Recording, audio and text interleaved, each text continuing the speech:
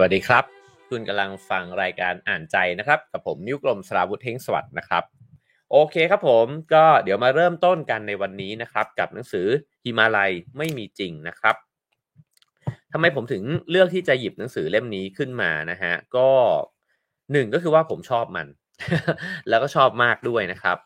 สองก็คือว่าผมคิดว่ามันเป็นหนังสือที่เป็นจุดเปลี่ยนชีวิตของผมพอสมควรนะครับผมก็เลยตั้งชื่อหัวข้อในวันนี้เนี่ยว่าการเดินทางเปลี่ยนชีวิตนะครับ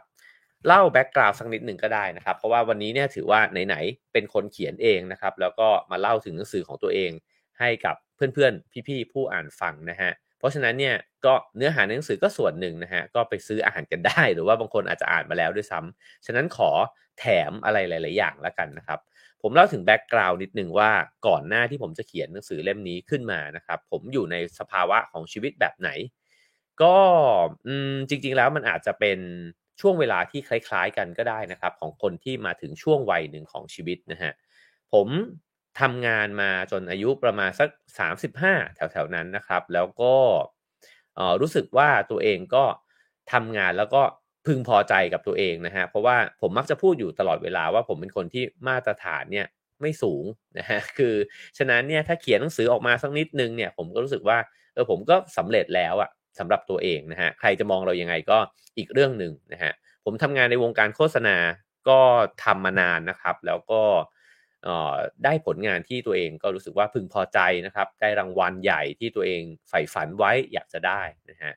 แล้วชีวิตก็เดินทางมาถึงตอนที่เรารู้สึกว่ามันสมบูรณ์แบบที่สุดนะครับตอนนั้นก็แต่งงานนะฮะแล้วก็สร้างบ้านนะครับทุกสิ่งทุกอย่างมันลงตัวไปหมดเลยนะครับแล้วก็รู้สึกว่าว่ะมันดูเหมือนว่า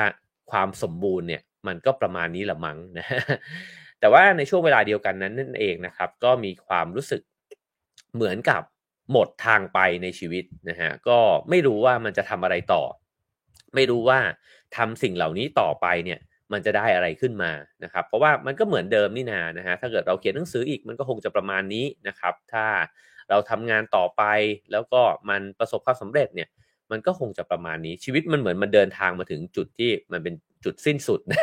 ในแง่หนึ่งนะครับ จะเปรียบไปเนี่ยอาจจะคล้ายๆกับการเดินไต่เขาขึ้นไปเรื่อยๆก็ได้แล้วอยู่มาวันหนึ่งเราพบว่าเราไปถึงยอดเขาของเรานะฮะอาจจะไม่ต้องเปรียบเทียบกับคนอื่นไปถึงยอดเขายอดนั้นแล้วเนี่ยมันมองไปข้างบนนะครับมันไม่มีที่ให้ไต่ต่อแล้วเราก็ไม่รู้ครับว่าเราจะไปไหนนะครับถ้าจะปูแบ็กกราวนด์อีกสักนิดหนึ่งนะฮะเพื่อที่จะให้ครบถ้วนว่าในตอนนั้นเนี่ยสภาวะร่างกายจิตใจเป็นยังไงนะครับผมทำงานหนักมากแล้วก็เป็นคนที่ใช้ความคิดเนี่ยเยอะมากนะฮะคือในงานโฆษณาเราจำเป็นจะต้องใช้สมองเยอะมากแล้วก็ในงานเขียนเองก็ใช้ความคิดเนี่ยเยอะนะครับเพราะฉะนั้นผมวนเวียนอยู่กับความคิดของตัวเองเนี่ยค่อนข้างเยอะในเวลาที่มันเครียดเราก็จะใช้วิธีในการที่จะหาความคิดนะฮะเพื่อที่จะออกไปจากความเครียดนั้นซึ่งก็พบว่าไม่สำเร็จนะครับในเส้นที่คู่ขนานกันนะครับก็คือสถานการณ์ของบ้านเมืองผมคิดว่าเราย้อนกลับไปในเวลา10กว่าปีที่ผ่านมาเราก็ทราบกันดีว่าสถานการณ์ในสังคมไทยนะฮะมันก็มีบรรยากาศของความขัดแย้งสูงมากนะครับแล้วก็ทั้งเรื่องการเมืองเรื่องของสังคมนะครับผมเองก็เป็นคนที่เขียนหนังสือนะฮะแล้วก็หลายครั้งที่เขียนโพสต์ลงไปในเฟซบุ๊กเนี่ยมันก็เกิดดราม่าขึ้นมากมายนะฮะก็ยังคงมีอยู่อย่างต่อเนื่อง แน่นอนนะครับแล้วก็การแสดงความคิดเห็นเนี่ยโดยเฉพาะในทางการเมืองเนี่ยมันก็ส่งผลกระทบรุนแรงนะฮะก็คำว่ารุนแรงมันไม่ได้หมายความว่ามีคนเข้ามาด่าอะไรเรื่องพวกนั้นมันเป็นเรื่องปกตินะครับรับได้แต่คำว่ารุนแรงนั้นเนี่ยมันคือความแตกแยกของบรรดาญาติพี่น้องเพื่อนสนิทมิตรสหายนะครับซึ่งผมคิดว่าทุกคนพบเจอด้วยกันทั้งสิ้นนะฮะก็ผมก็เป็นคนหนึ่งในสังคมไทยที่ก็ได้รับผลกระทบจากความขัดแย้งนั้นด้วยเช่นกันนะครับแล้วก็ทำให้รู้สึกหดหู่นะฮะรู้สึกว่ามันเหมือนกับเราเขียนอะไรไปแล้วเราก็รู้สึกว่าเป็นทุกข์นะครับอันนี้ก็เล่าสู่กันฟังแบบจริงใจนะฮะซึ่งเมื่อมันมาประกบกันนะครับกับสิ่งที่ในตอนต้นเกริ่นไว้เนี่ยมันอาจจะเรียกว่าบางคนอาจจะเรียกมันว่า mid life crisis ก็ได้นะฮะ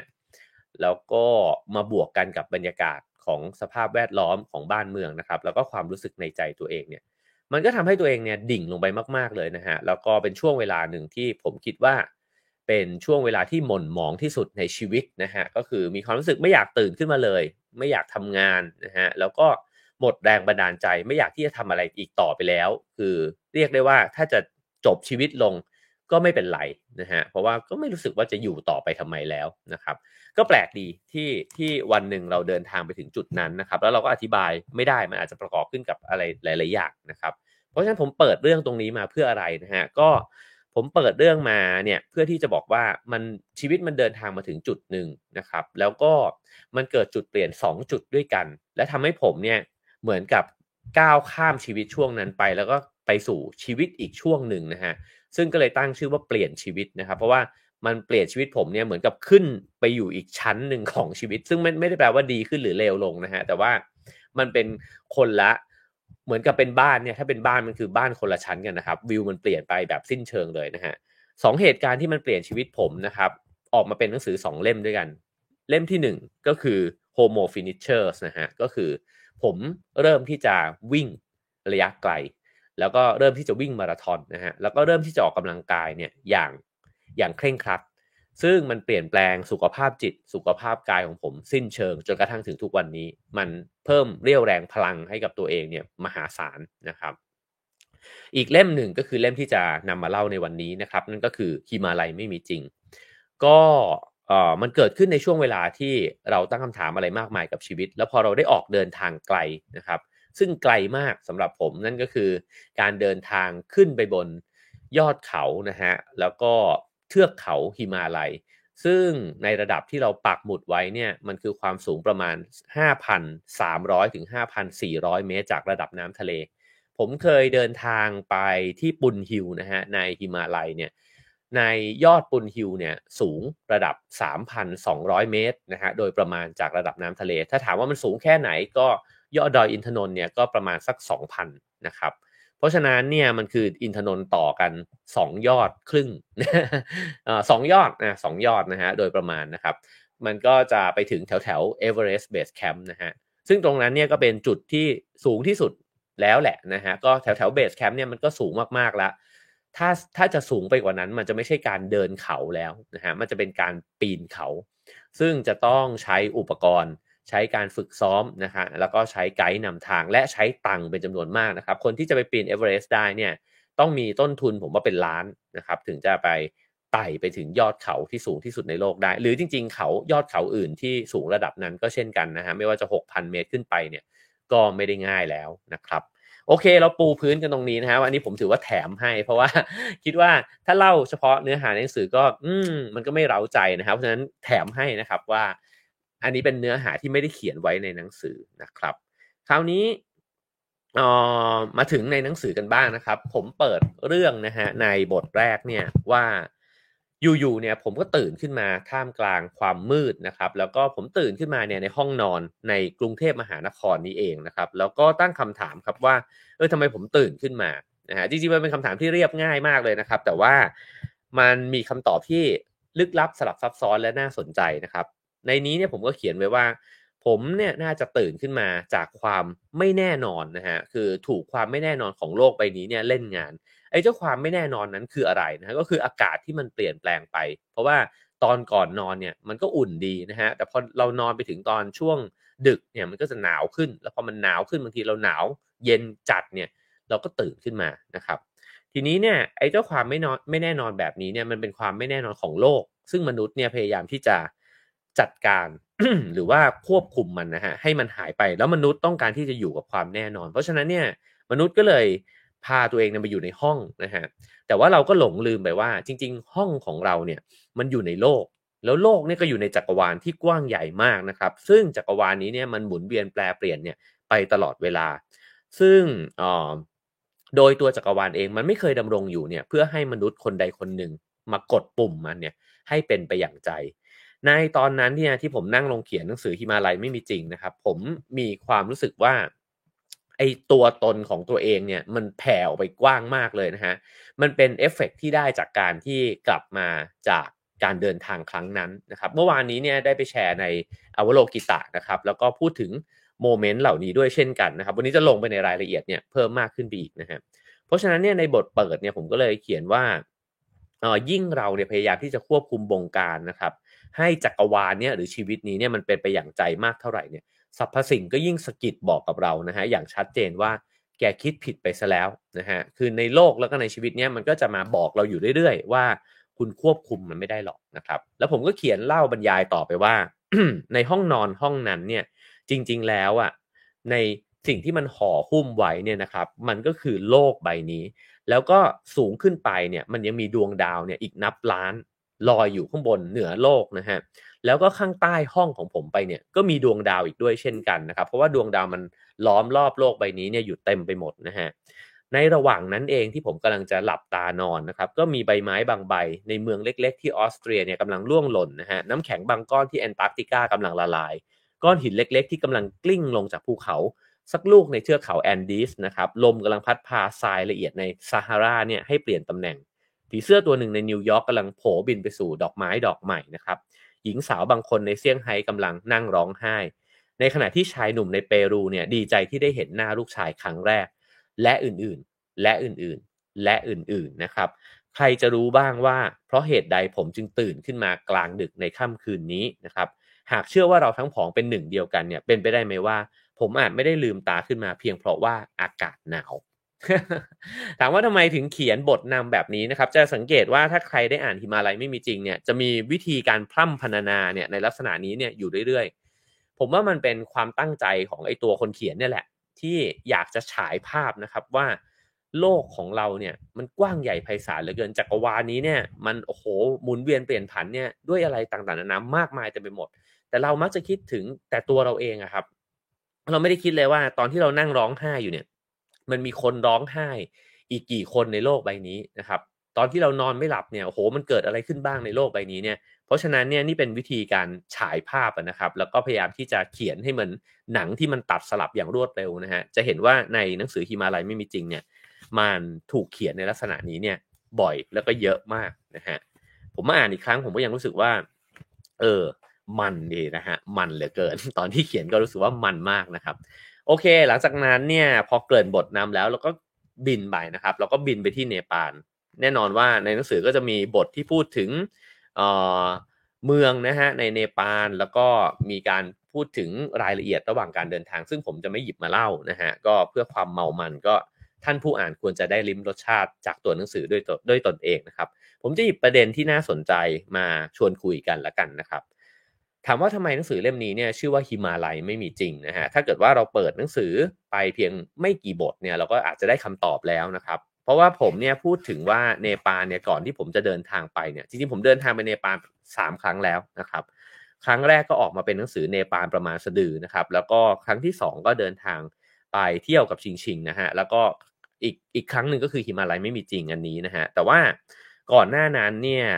ก่อนหน้าครั้งที่3นะครับเนปาลก็ประสบกับแผ่นดินไหวครั้งใหญ่นะครับแล้วก็เมืองหลักๆเนี่ยสถาปัตยกรรมทั้งหลายก็พังทลายลงมามากมายเลยนะฮะซึ่งผมก็เขียนเล่าไว้ในนี้ว่าทุกวันนี้เนี่ยหิมาลัยเนี่ยก็ไม่ได้หยุดนิ่งนะฮะเปลือกโลกอินเดียเนี่ยก็ยังมุดลงไปข้างใต้เปลือกโลกเอเชียเนี่ยอยู่ทุกวันคือเปลือกโลก2เปลือกโลกนี้เนี่ยมันงัดกันอยู่แล้วมันก็งัดกันเนี่ยจนกระทั่งมันชนกันใช่ไหมฮะจนกระทั่งกลายมาเป็นเทือกเขาหิมาลัย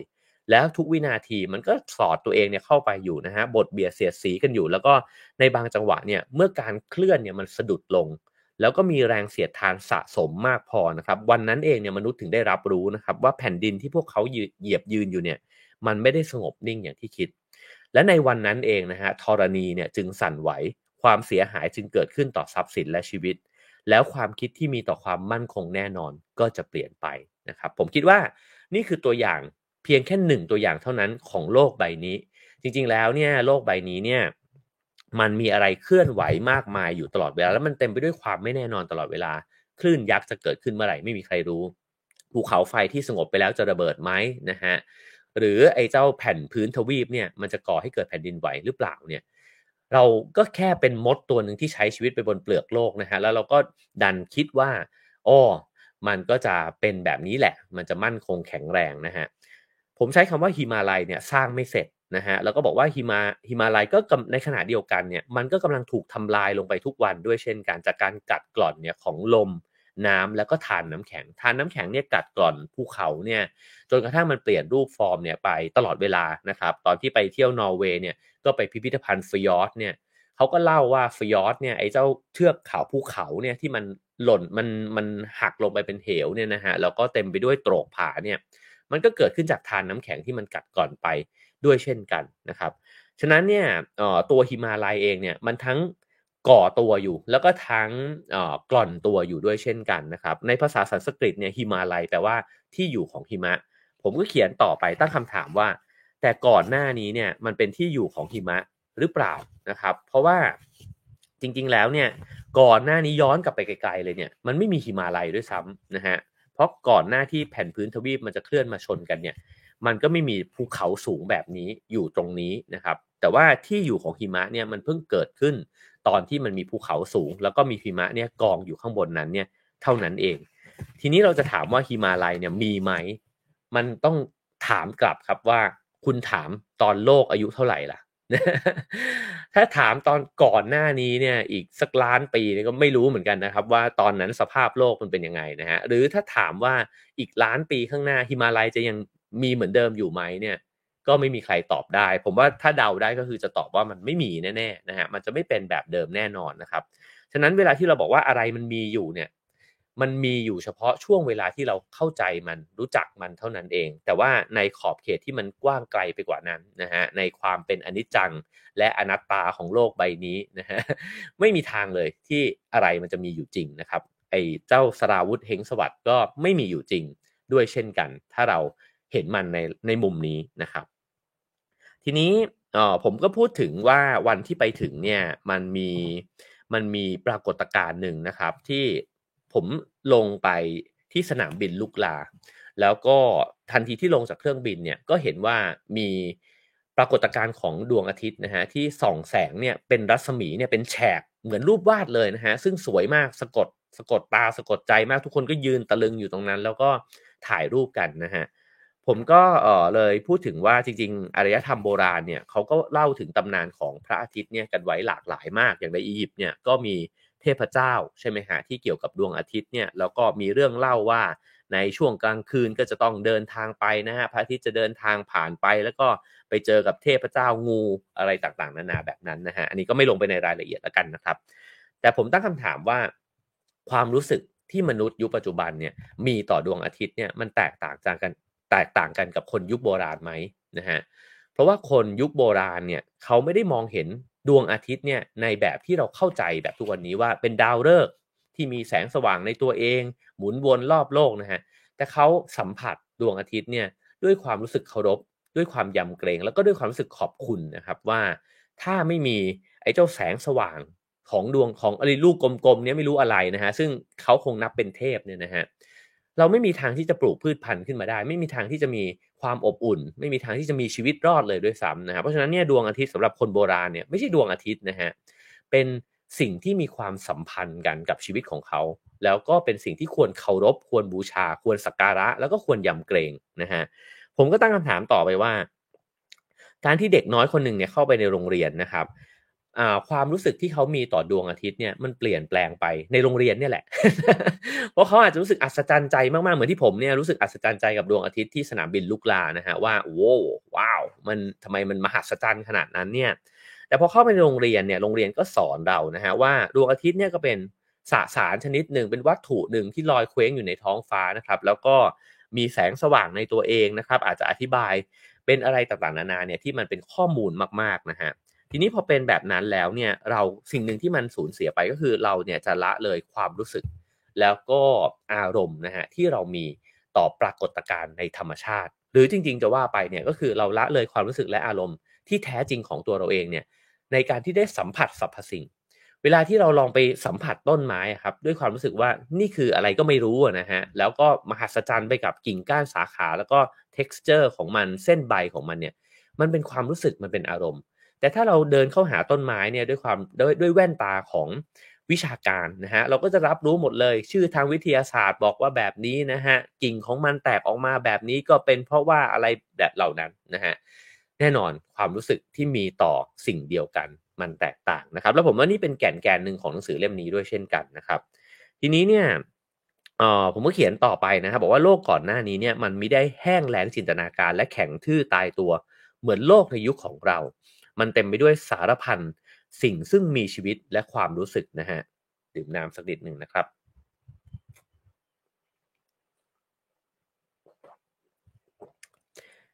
ทั้งพืช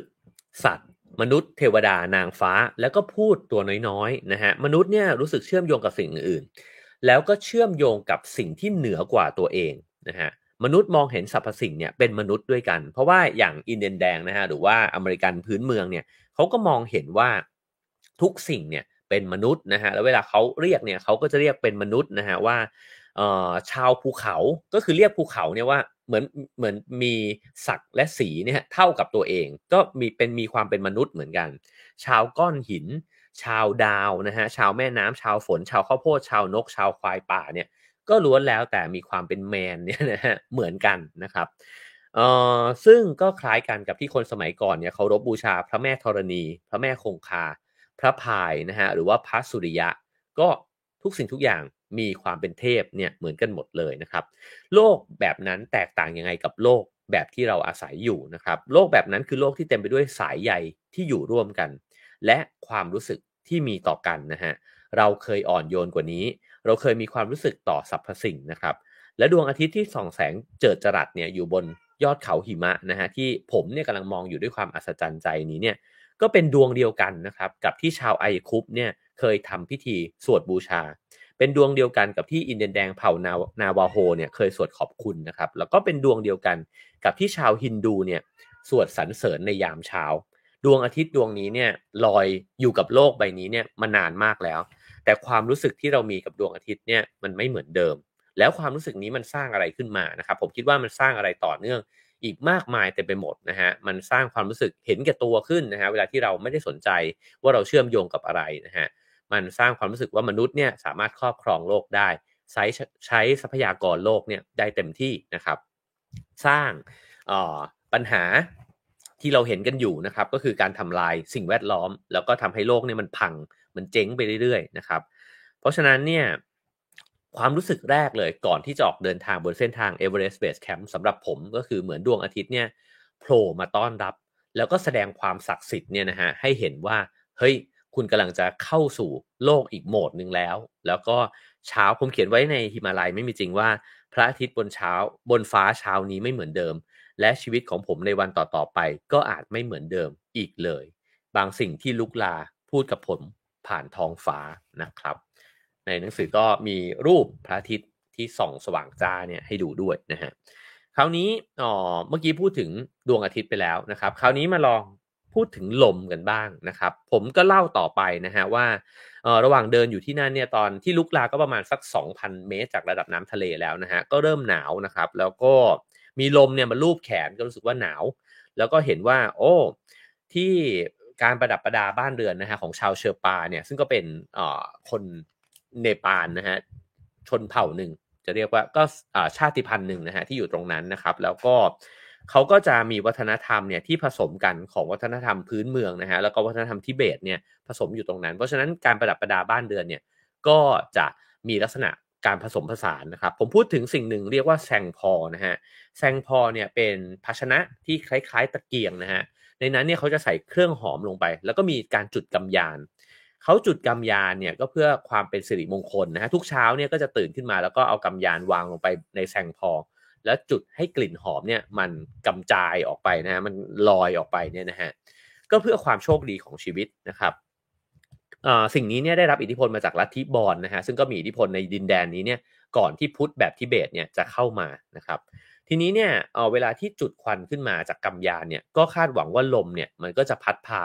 ควันและกลิ่นหอมเนี่ยให้ลอยไปนะฮะก็เป็นวิธีการบูชาสิ่งศักดิ์สิทธิ์ที่เรามองไม่เห็นเนี่ยในแบบหนึ่งของชาวเชอร์ปานะครับผมก็เล่าต่อไปว่าในภูมิปัญญาของชาวนาวาโฮเนี่ยเชื่อว่าลมศักดิ์สิทธิ์เนี่ยนะครับจะหลอมเป็นสิ่งที่หลอมรวมของพลังที่เลื่อนไหลแล้วก็ของชีวิตนี้นะฮะเป็นพลังที่อยู่เบื้องหลังแล้วก็แทรกซึมอยู่ในทุกอนูทุกองคาพยพของจักรวาลนะฮะเขาเชื่อในสิ่งนี้ว่ามันมีลมศักดิ์สิทธิ์เนี่ยเคลื่อนไหวอยู่ในจักรวาลนี้นะฮะลมนี้ก่อให้เกิดอะไรนะฮะก่อให้เกิดความงามความบรรสานคล้องจองความสุขภาพดีแล้วก็ความสมดุลนะฮะ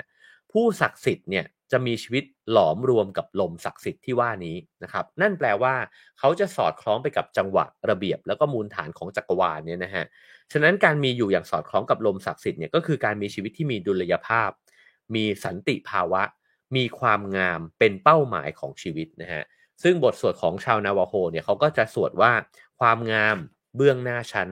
ความงามรอบตัวฉันความงามที่ฉันต้องไปให้ถึงนะฮะก็คือเขาเนี่ยมีชีวิตอยู่กับการมองเห็นความงามเนี่ยในชีวิตของตัวเองนะครับคราวนี้เนี่ยพอพูดถึงลมลักษณะนี้ก็เลยนึกถึงเต๋านะฮะเพราะในคัมภีร์เต๋าเนี่ยก็มีการบรรยายถึงสิ่งที่ใกล้เคียงกันนะครับลมของนาวาโฮเนี่ยก็คือลมศักดิ์สิทธิ์ที่ไหลเวียนอยู่ในจักรวาลไปตลอดกาลนะฮะเต๋าเนี่ยคัมภีร์เต๋าเขียนบอกว่าก่อนการดำรงอยู่ของฟ้าและดินมีบางสิ่งบางอย่างมืดมัวเคลือบคลุมเงียบงันโดดเดี่ยวอยู่เพียงลำพังไม่แปรเปลี่ยนเป็นอมตะหมุนเวียนไม่หยุดยั้งมีค่าควรแก่การเป็นมารดาของสรรพสิ่งข้าพเจ้าไม่ทราบชื่อเรียกนั้นแต่ถ้าถูกบังคับให้เรียกจะเรียกว่าเต๋าและจะให้ชื่อว่ายิ่งใหญ่ยิ่งใหญ่หมายถึงความต่อเนื่องความต่อเนื่องหมายถึงความยาวไกลความยาวไกลหมายถึงการกลับสู่ต้นกำเนิดเดิมดังนั้นเต๋าจึงยิ่งใหญ่ฟ้าจึงยิ่งใหญ่ดินจึงยิ่งใหญ่ปราดจึงยิ่งใหญ่นี่คือความยิ่งใหญ่4ชนิดในจักรวาลและปราดนับเป็นหนึ่งในนั้นตรงนี้น่าสนใจนะครับเต๋าจึงยิ่งใหญ่ฟ้าจึงยิ่งใหญ่ดินจึงยิ่งใหญ่ไม่น่าแปลกใจฮะยิ่งใหญ่จริงๆแต่ปราดเนี่ยยิ่งใหญ่ด้วยนะครับปราดเนี่ยนับเป็นหนึ่งในนั้นปราดคือใครนะครับคัมภีร์ก็อธิบายต่อว่าคนทำตามกฎแห่งดินคนทำตามกฎแห่งฟ้าอ่าคนทำตามกฎแห่งดินดินทำตามกฎแห่งฟ้าฟ้าทำตามกฎแห่งเต๋าเต๋าคงอยู่และเป็นไปด้วยตนเองอันนี้ก็จากคัมภีร์เต๋านะครับก็ถ้าจะรวบออกมาเป็นคำที่เข้าใจง่ายนิดนึงก็คือว่าปราชญ์เนี่ยก็คือคนที่ใช้ชีวิตนะฮะไปตามสรรพสิ่งไปตามความสอดคล้องนะฮะของเต๋าของสรรพสิ่งที่มันเคลื่อนไปในโลกใบนี้นะฮะ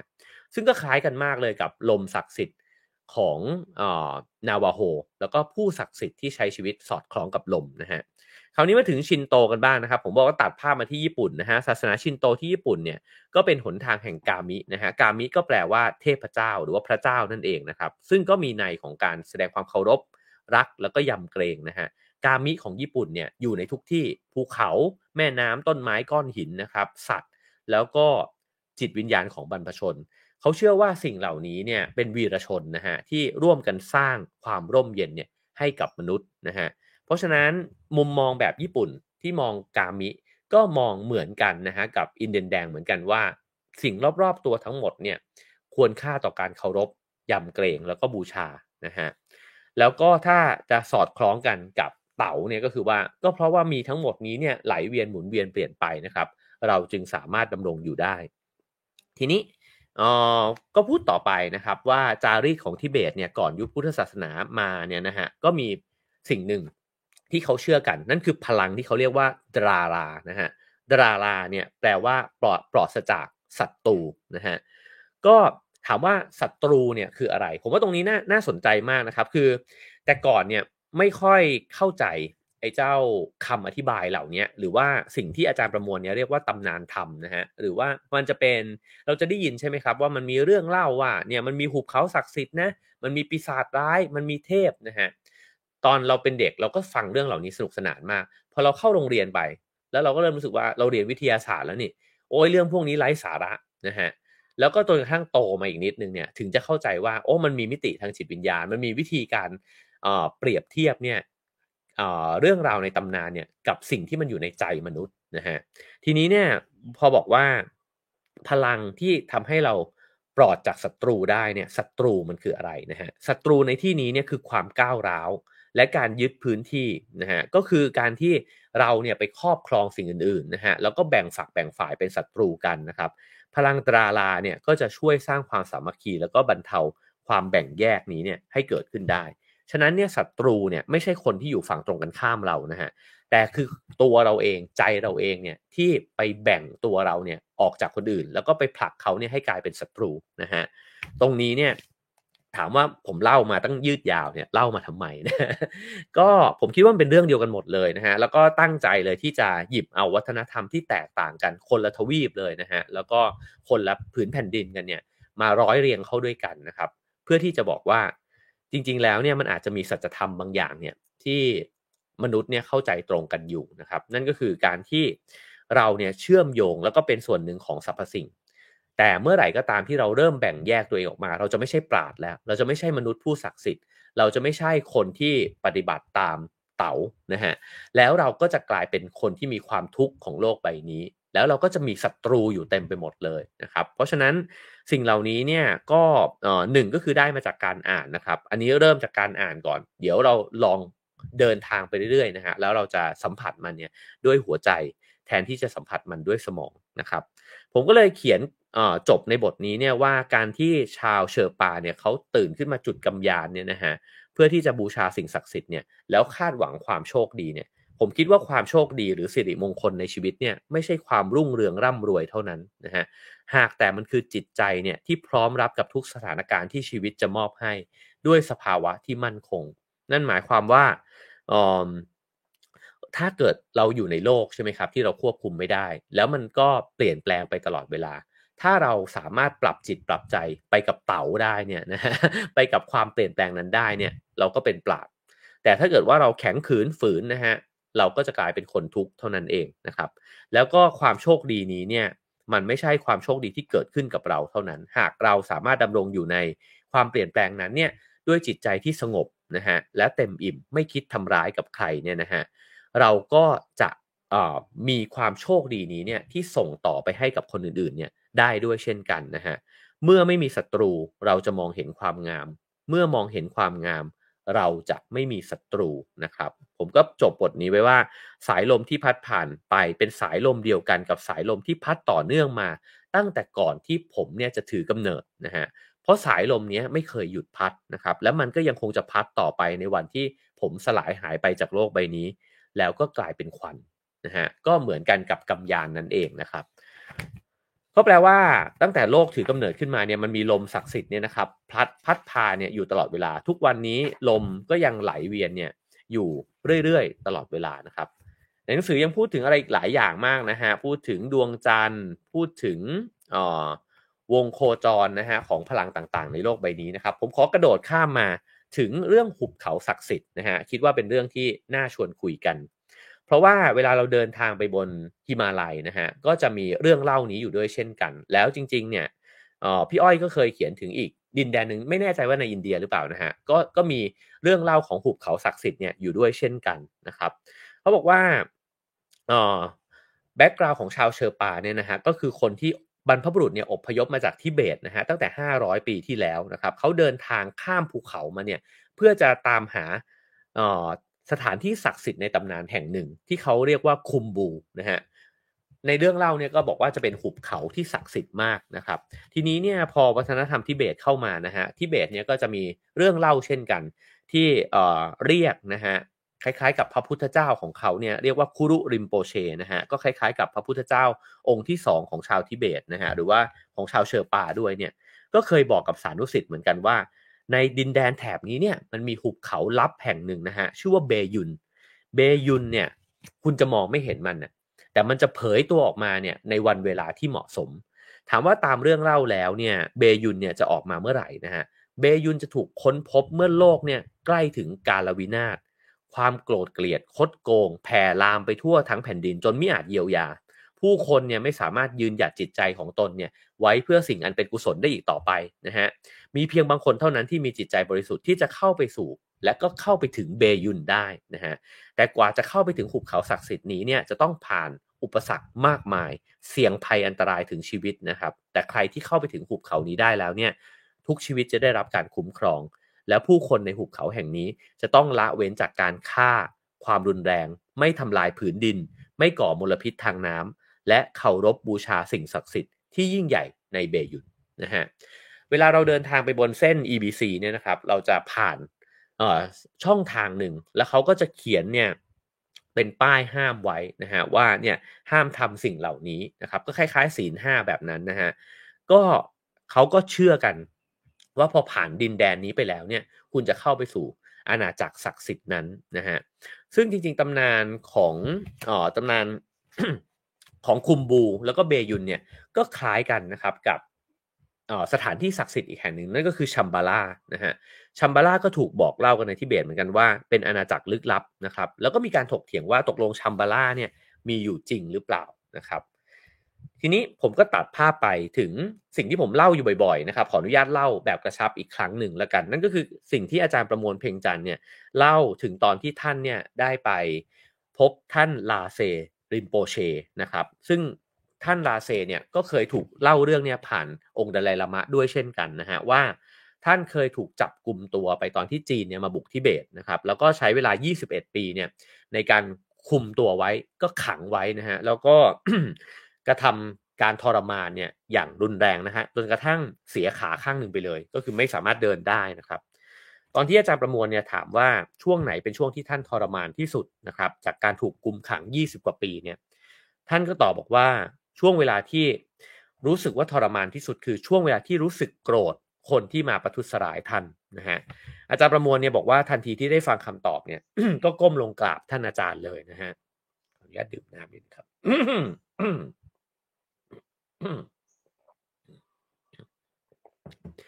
คือคำตอบนี้เนี่ยมันสะท้อนว่าช่วงเวลาที่ติดคุกเนี่ยมันไม่ใช่ความรู้สึกทรมานเพราะว่านักบวชนะฮะก็บำเพ็ญเพียรก็ฝึกฝนจิตใจของตัวเองไปแต่ความทุกข์ทรมานเนี่ยเกิดขึ้นเวลาที่รู้สึกไม่ดีต่อคนอื่นนะฮะเอ่อคำตอบนี้เนี่ยมันบอกอะไรนะครับสำหรับผมเนี่ยผมคิดว่ามันบอกว่าจิตใจที่มันมั่นคงและฝึกมาดีเนี่ย เวลาที่ไปอยู่ในสถานการณ์ที่ตัวเองไม่ชอบใจเนี่ยมันก็ยังคงความมั่นคงแล้วก็คงจะยังสุขสกาวเนี่ยได้อยู่นะฮะเหมือนเพชรที่ได้รับการเจรไนเนี่ยมาเป็นอย่างดีนะครับผมก็เขียนไว้ว่าเราเลือกสิ่งที่เกิดขึ้นในชีวิตไม่ได้นะครับแต่เราเลือกที่จะสัมผัสมันด้วยหัวใจที่แตกต่างออกไปได้สำหรับหัวใจที่งดงามสิ่งที่เกิดขึ้นย่อมไม่หม่นเศร้าอับปลักษณ์สำหรับหัวใจที่งดงามสถานที่ใดๆย่อมแปลสภาพกลายเป็นสวงสวรรค์ได้ทั้งนั้น แม้กระทั่งสถานที่น่าชังอย่างในห้องขังที่ผู้คนนั้นที่คนผู้นั้นมิได้กระทำผิดด้วยซ้ำนะครับ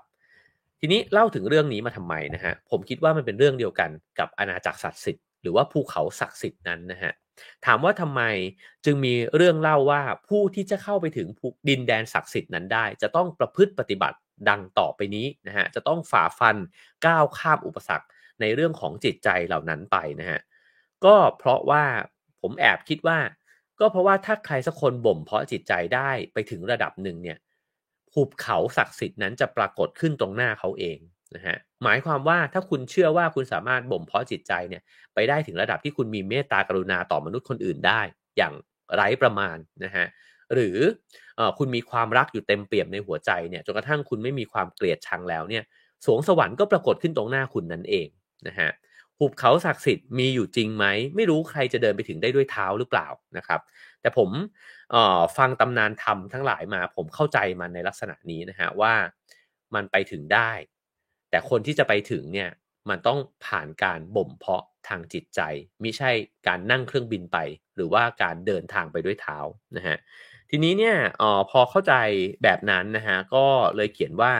เรื่องเล่าโบราณเนี่ยก็เลยมักเล่าถึงอาณาจักรนะฮะในตำนานอันแสนสงบสุขนะครับอาณาจักรที่มีเพียงบางคนเท่านั้นที่จะเข้าถึงได้และคนเหล่านั้นเนี่ยจะต้องมีศรัทธาอย่างแรงกล้ามากๆนะฮะเพราะอะไรเพราะถ้าไม่มีศรัทธาเราเลิกเดินทางแล้วครับเมื่อวานเราคุยกันนะฮะในหนังสือเล่มสิ่งสำคัญของหัวใจก็พูดถึงเรื่องการเดินทางที่อาจารย์ประมวลเนี่ยพูดถึงนะฮะผมคิดว่าระหว่างทางเนี่ยของเช่นเล่าง่ายๆนะฮะสมมติว่าเราเชื่อว่าความรักเนี่ยมันเกิดขึ้นในใจเราได้ แล้วเราศรัทธาในสิ่งนี้แต่ระหว่างทางก่อนที่จะไปถึงจิตใจที่มันเปลี่ยนไปด้วยความรักเนี่ยมันถูกทดสอบเยอะมากใช่ไหมฮะเราอาจจะถูกคนหักหลังเราอาจจะถูกคนเกลียดอาจจะถูกคนด่าอาจจะมีเรื่องร้ายเนี่ยเกิดขึ้นอะไรกับเราเยอะแยะมากมายเต็มไปหมดถามว่าระหว่างทางเรายังคงสภาพหัวใจที่มันมีรักได้อยู่จริงหรือเปล่าเราจะยังคงศรัทธาเนี่ยในเรื่องของความดีงามนี้เนี่ยได้อยู่มากน้อยแค่ไหนนะครับแล้วก็ผมว่าเราก็ จะไปถึงหุบเขาศักดิ์สิทธิ์นี้หรือเปล่าเนี่ยมันก็อยู่ที่ว่าเราคงความศรัทธานี้เนี่ยไว้ได้มากน้อยเพียงไรนะฮะในนี้ผมก็เลยเขียนนะฮะว่าสรรพสิ่งที่เกิดขึ้นระหว่างทางเนี่ยล้วนแล้วแต่เป็นอุปกรณ์ฝึกใจเป็นเครื่องเจรไนความรักความเมตตาให้ผ่องใสและแข็งแกร่งนะฮะเพราะฉะนั้นเนี่ยในสถานการณ์เดียวกันเนี่ยคนสองคนที่มีสภาพจิตใจคนละแบบย่อมเดินทางสู่เป้าหมายที่แตกต่างกันแน่นอนนะฮะสมมุติว่าเราเจอเรื่องร้ายในชีวิตเนี่ย คนที่รู้ว่าสิ่งที่ผ่านเข้ามาเนี่ยเอาไว้บ่มเพาะจิตใจเนี่ยก็จะรับมือกับมันด้วย ทัศนคติแบบหนึ่งด้วยจิตใจแบบหนึ่งใช่ไหมฮะแต่ถ้าเราเป็นคนที่ก่นด่าชีวิตอย่างเดียวเลยเจอเรื่องร้ายในชีวิตเข้ามาก็แบบโอ๊ยทำไมชีวิตมันซวยแบบนี้นะครับไม่มีศรัทธาในอะไรทั้งสิ้นนะฮะเราก็พร้อมที่จะตกหลุมเนี่ยไปอยู่ในนรกเนี่ยได้ในช่วงเวลานั้นนะครับเพราะฉะนั้นเนี่ยในบทนี้ผมก็เลยเขียนถึงหุบเขาศักดิ์สิทธิ์นะฮะแล้วก็ตั้งคำถามว่าอาณาจักรศักดิ์สิทธิ์ทั้งหลายเนี่ยในตำนานธรรมทั้งหลายที่มีคนเล่าในแทบจะทุกดินแดนของโลกใบนี้นะฮะตอนที่ผมไปที่เอ่อไปถ่ายสารคดีที่อเมริกาชาวมายาเนี่ยก็เล่าถึงดินแดนศักดิ์สิทธิ์ของเขาด้วยเหมือนกันนะฮะผมก็เลยจบบทนี้ไว้ว่าอาณาจักรศักดิ์สิทธิ์เหล่านั้นเนี่ยมีอยู่จริงไหมเนี่ยให้ถามใจเธอดูนะครับโอเคครับผมก็ผมว่าเป็นเรื่องเดียวกันกับเรื่องดวงอาทิตย์ที่เมื่อสักครู่นี้เล่าด้วยนะฮะว่าเราจะเข้าถึงสิ่งนั้นได้เนี่ยก็ต่อเมื่อเราเนี่ยเห็นความเชื่อมโยงของตัวเราเองกับสรรพสิ่งด้วยเช่นกันนะครับ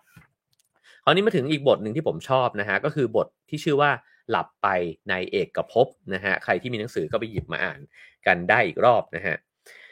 ผมเขียนตอนที่ผมเขียนเนี่ยจากบันทึกตอนที่นอนหลับก็คือนอนไม่หลับนั่นเองนะเพราะว่าตอนนั้นเนี่ยพอเดินทางเนี่ยมัน20:00เนี่ยมันไม่มีอะไรให้ทำแล้วนะครับบนเส้นทางของ Everest Base Camp เนี่ยมันไม่มีทีวีให้ดูไม่มีอะไรเลยอินเทอร์เน็ตก็ไม่มีสัญญาณนะครับค่อยๆขึ้นไปเรื่อยๆก็จะไม่มีสัญญาณแล้วนะฮะแล้วก็พอถึง20:00เนี่ยทุกคนเข้าไปซุกตัวอยู่ในผ้าห่มผมก็นอนไม่หลับก็คิดอะไรเรื่อยเปื่อยไปเรื่อยๆนะฮะแล้วก็บันทึกเนี่ยเขียนในหนังสือเนี่ยว่าชีวิตพวกเราเนี่ยเอาเข้าจริงแล้วเนี่ยนะฮะแต่ละคนเนี่ยมีเวลาเฉลี่ยราวๆนะครับ650,000 ชั่วโมงเท่านั้นเองนะฮะ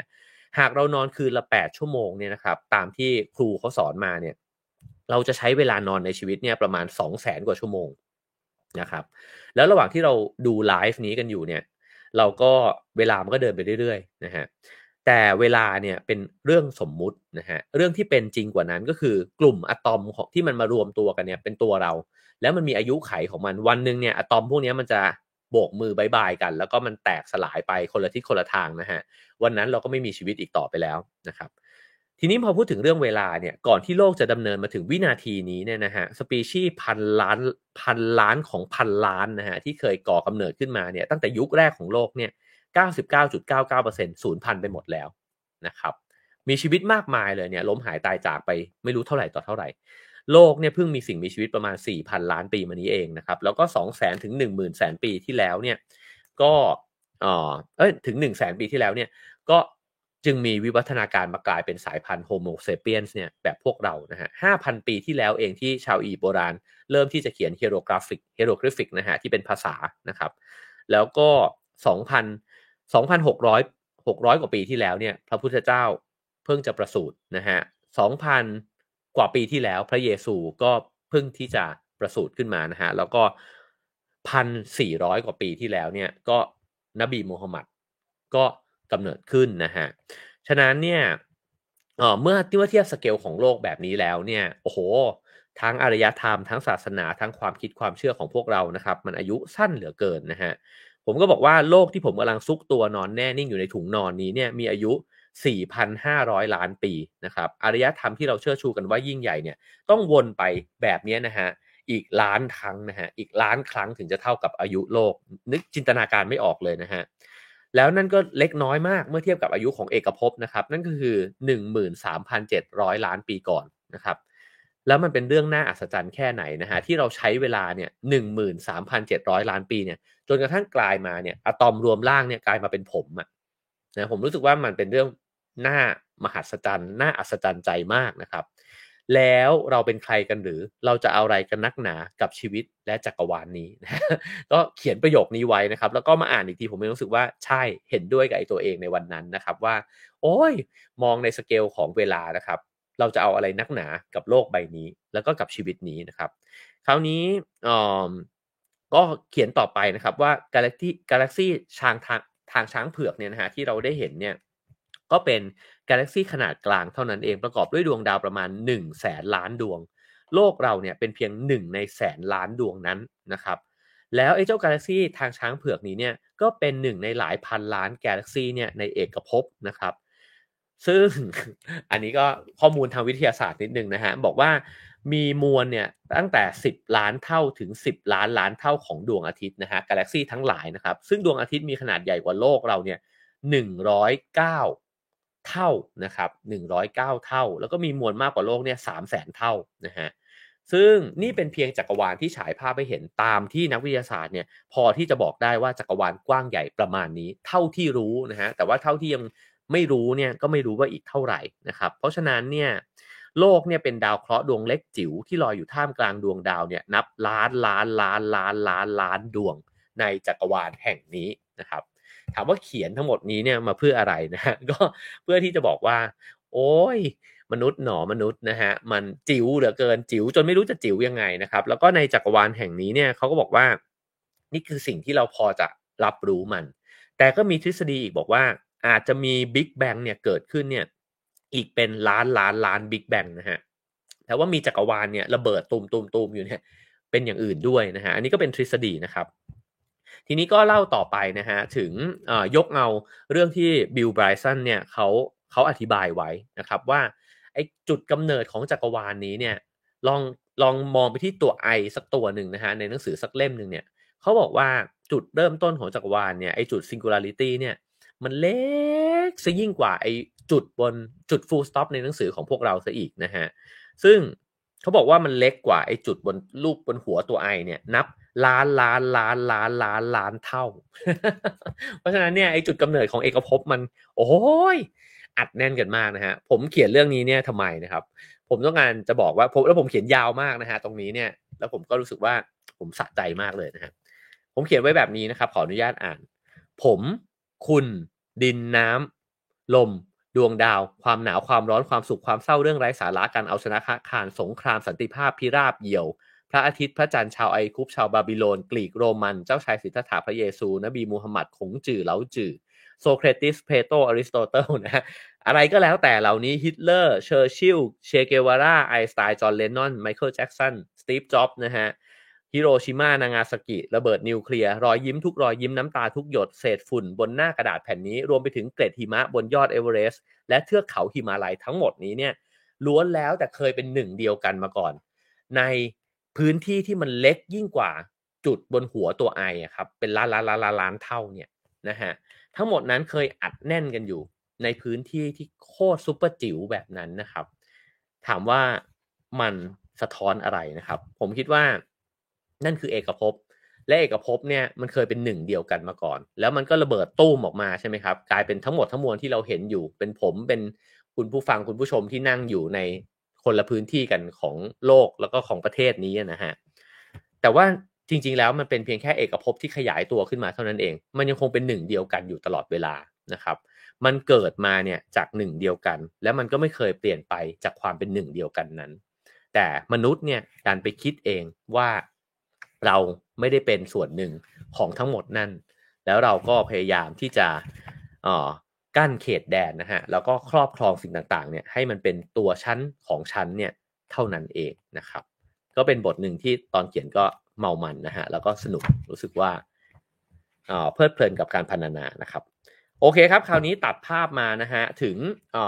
ปรากฏการณ์หนึ่งที่เป็นบทสั้นๆในหนังสือนะฮะแต่ว่าเป็นความประทับใจมากๆโมเมนต์หนึ่งในระหว่างทางที่ผมเดินขึ้นไปที่ EBC นะฮะนั่นคือปรากฏบทที่ชื่อว่าปรากฏการณ์หยุดการเวลานะครับผมเล่าถึงเหตุการณ์ครั้งหนึ่งตอนที่ผมเดินไประหว่างทางแล้วผมเดินโผล่ออกมาจากทิวสนนะฮะซึ่งมันเป็นป่าสนที่ทึบในช่วงหนึ่งในความสูงระดับประมาณสัก 3,000 กว่าเมตรนะฮะแล้วก็โผล่ออกมาเนี่ยจำได้เลยว่ามองขึ้นไปเนี่ยเห็นเมฆเนี่ยที่มันเต็มอยู่บนท้องฟ้าเนี่ยนะครับมันค่อยๆคลี่ตัวออกมาแล้วมันก็เหมือนเมฆเนี่ยมันเจาะรูให้นะฮะเป็นรูวงกลมเนี่ยแล้วแสงอาทิตย์เนี่ยส่องผ่านลอดรูวงกลมนั้นพอดีนะครับแล้วสิ่งที่ปรากฏอยู่ตรงหน้าเนี่ยคือยอดเขาหิมะเนี่ยที่สวยงามมากๆโผล่ขึ้นไปจากยอดเขาที่เป็นยอดที่มีต้นไม้สีเขียวเนี่ยเป็นอีกชั้นหนึ่งนะฮะแล้วก็ล่างลงมาเนี่ยก็เป็น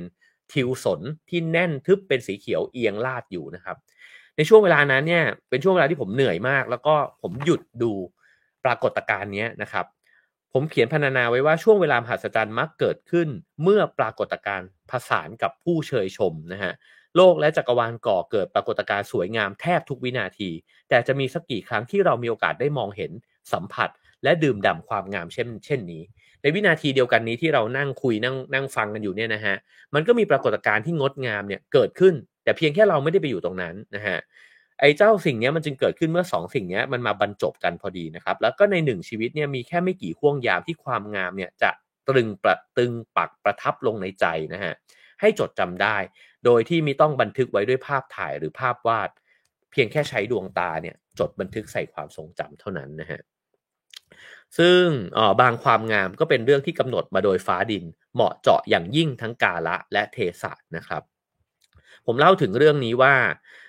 ตอนนั้นเนี่ยผมก็ไต่สายตาเนี่ยไล่ขึ้นไปนะครับแล้วก็เห็นว่าจากส่วนที่เป็นหินสีน้ำตาลผ่านเมฆและหมอกที่ลอยคลอเคลียไปจนถึงยอดสีขาวของหิมะนะฮะซึ่งลากเส้นซ้ายขวาที่อยู่ห่างกันคนละฟากให้มาบรรจบกันเป็นยอดแหลมคล้ายลูกศรยักษ์ชี้ขึ้นไปบนฟ้าที่กำลังมีพระอาทิตย์ส่องแสงสีทองลอดออกมาจากกลุ่มเมฆหนาทึบราวกับความลับของฟากฟ้ากำลังจะถูกเปิดเผยราวกับบางสิ่งที่ยิ่งใหญ่กำลังก้าวย่างลงมาจากสวงสวรรค์ร่างของผมถูกตรึงไว้ตรงนั้นแต่ความรู้สึกถึงตัวตนสลายหายไปนานแล้วนะฮะความรู้สึกตรงนั้นเนี่ยเหมือนกับเทพเสด็จนะฮะว่าอย่างนั้นเถอะ ก็คือโอ้โหสปอตไลท์ส่องลงมานะครับแล้วก็เจาะแสงเนี่ยลงมาจากสวรรค์ลงมาถึงตรงนั้นนะครับเพราะฉะนั้นมันตรึงผมอยู่ตรงนั้นนะครับผมก็บรรยายไว้ว่าหากจะพอบรรยายปรากฏการณ์ด้านในเป็นตัวหนังสืออาจเปรียบเปรยกับร่างกายโปร่งใสที่ลมสามารถพัดผ่านไปได้นั่นคือความรู้สึกในตอนนั้นนะฮะแล้วก็บอกว่าในนาทีนั้นเนี่ยสิ่งที่สนใจนั้นยิ่งใหญ่กว่าตัวตนของตนเองจึงรู้สึกเบาหรือพูดให้ตรงกว่าคือลืมตัวตนของตัวเองไปชั่วขณะและนี่คือภาวะของการหลอมรวมกับสิ่งยิ่งใหญ่ซึ่งเกิดขึ้นสั้นๆในบางขณะของชีวิตเรานะครับผมคิดว่าสิ่งเหล่านี้เนี่ยหลายท่านล้วนแล้วแต่เคยประสบพบเจอนะฮะในเวลาที่เราอยู่กับธรรมชาติที่มันยิ่งใหญ่มากๆแล้วเรา connect แบบ totally นะฮะแบบว่า100%เต็มแบบว่าลืมไปเลยว่ายืนอยู่ตรงไหนนะครับแล้วก็มันไม่มีตัวเรามันมีแต่สิ่งที่เกิดขึ้นแล้วก็ตรึงเราอยู่ตรงนั้นนะครับในช่วงเวลานั้นเนี่ยมันเบาสบายมากๆนะฮะแล้วก็มันจะเป็นช่วงวาบหนึ่งที่เรารู้สึกยาวนานมากผมเขียนไว้ในนี้เนี่ยบอกว่าผมเรียกห่วงเวลานั้นเนี่ยว่าความรักนะครับมันเหมือนพอมันไม่มีตัวเราเนี่ยมันรู้สึกเต็มเปี่ยมมากๆนะครับแล้วก็ปัจจุบันขณะนั้นเนี่ยมันเหมือนเป็นปัจจุบันนิรันดร์ที่ทอดตัวยาวออกไปตราบที่เรายังอยู่ในภวังค์แห่งรักนั้นบางคนย่อมเข้าใจหากเคยประทับริมฝีปากกับอีก1ริมฝีปากแล้วการเวลาหยุดนิ่งพร้อมกับที่หัวใจหยุดเต้นนะฮะอันนี้เป็นสิ่งที่เขียนไว้ในหนังสือนะครับก็เปรียบเทียบง่ายๆว่าถ้าใครนึกถึงจูบแรกของตัวเองออกนะฮะก็อาจจะนึกออกว่าการเวลามันหายไปเลยแล้วช่วงเวลานั้นมันแบบมันเต็มเปี่ยมมากๆนะครับผมคิดว่านั่นเป็นช่วงเวลาที่เราคอนเน็กกับอะไรบางอย่างแล้วลืมตัวตนไปนะฮะแล้วก็ผมคิดว่านั่นเป็นช่วงเวลาอาจจะเป็นช่วงเวลาเดียวกันก็ได้ที่เราสัมผัสกับเต๋านะฮะหรือว่าอาจจะเข้าถึงสภาวะเล็กๆของพระเจ้านะฮะว่าไม่มีเมื่อมันไม่มีฉันแล้วหรือว่าพรหมมันเนี่ยนะฮะก็ไม่มีฉันแล้วเนี่ยฉันก็คือสรรพสิ่งนั่นเองนะครับ ฉะนั้นเนี่ยจึงเขียนเล่าปรากฏการณ์นี้เอาไว้นะครับแล้วก็บอกว่าห่วงเวลานั้นเนี่ยมันเหมือนความฝันนะครับที่บอกเล่าให้ใครฟังเนี่ยก็ไม่เข้าใจแล้วก็ไม่เชื่อว่ามันงดงามเพียงใดนะฮะแต่ว่าคันจะบอกเล่ากันด้วยคำพูดก็ไร้ประโยชน์นะฮะเพราะว่ามันไม่มีใครสัมผัสความรู้สึกนั้นเนี่ยเหมือนได้สัมผัสด้วยตัวเองอยู่แล้วนะครับ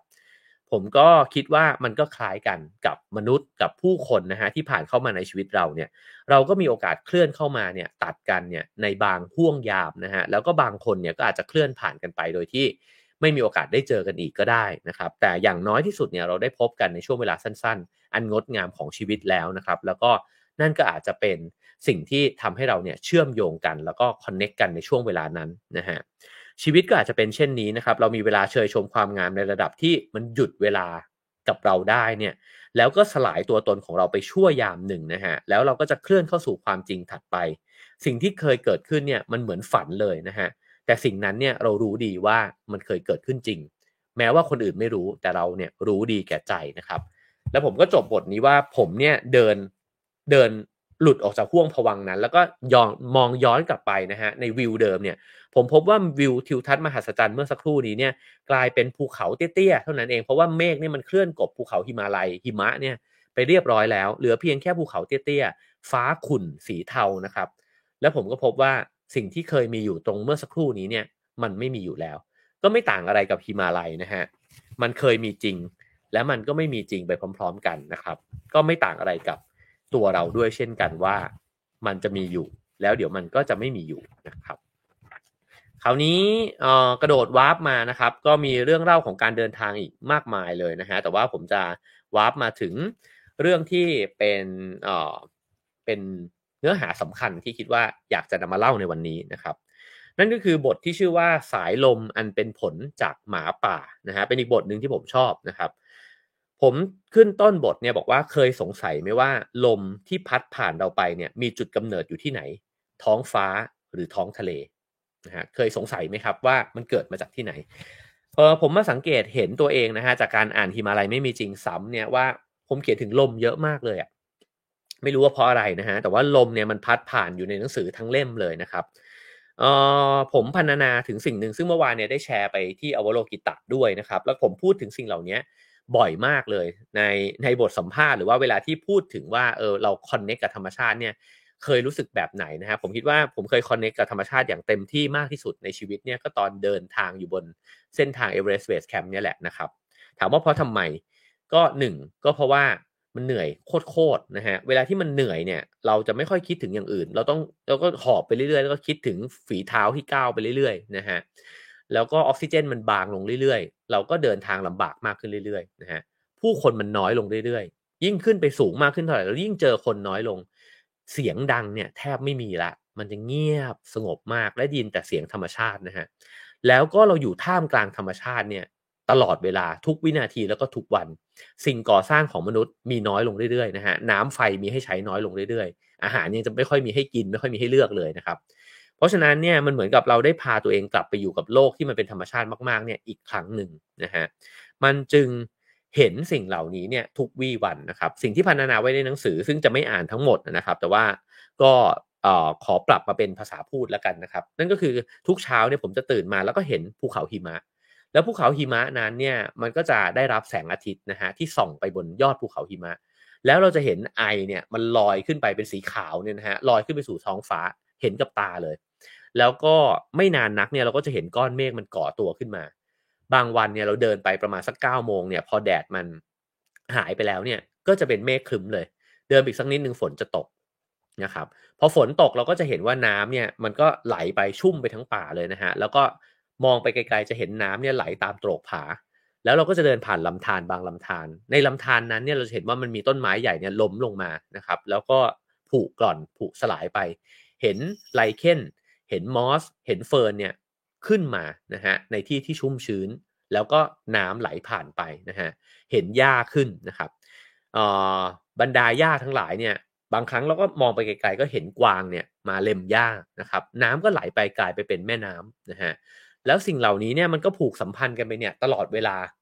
ลาทุกวินาทีที่เราเดินไปในนั้นนะครับ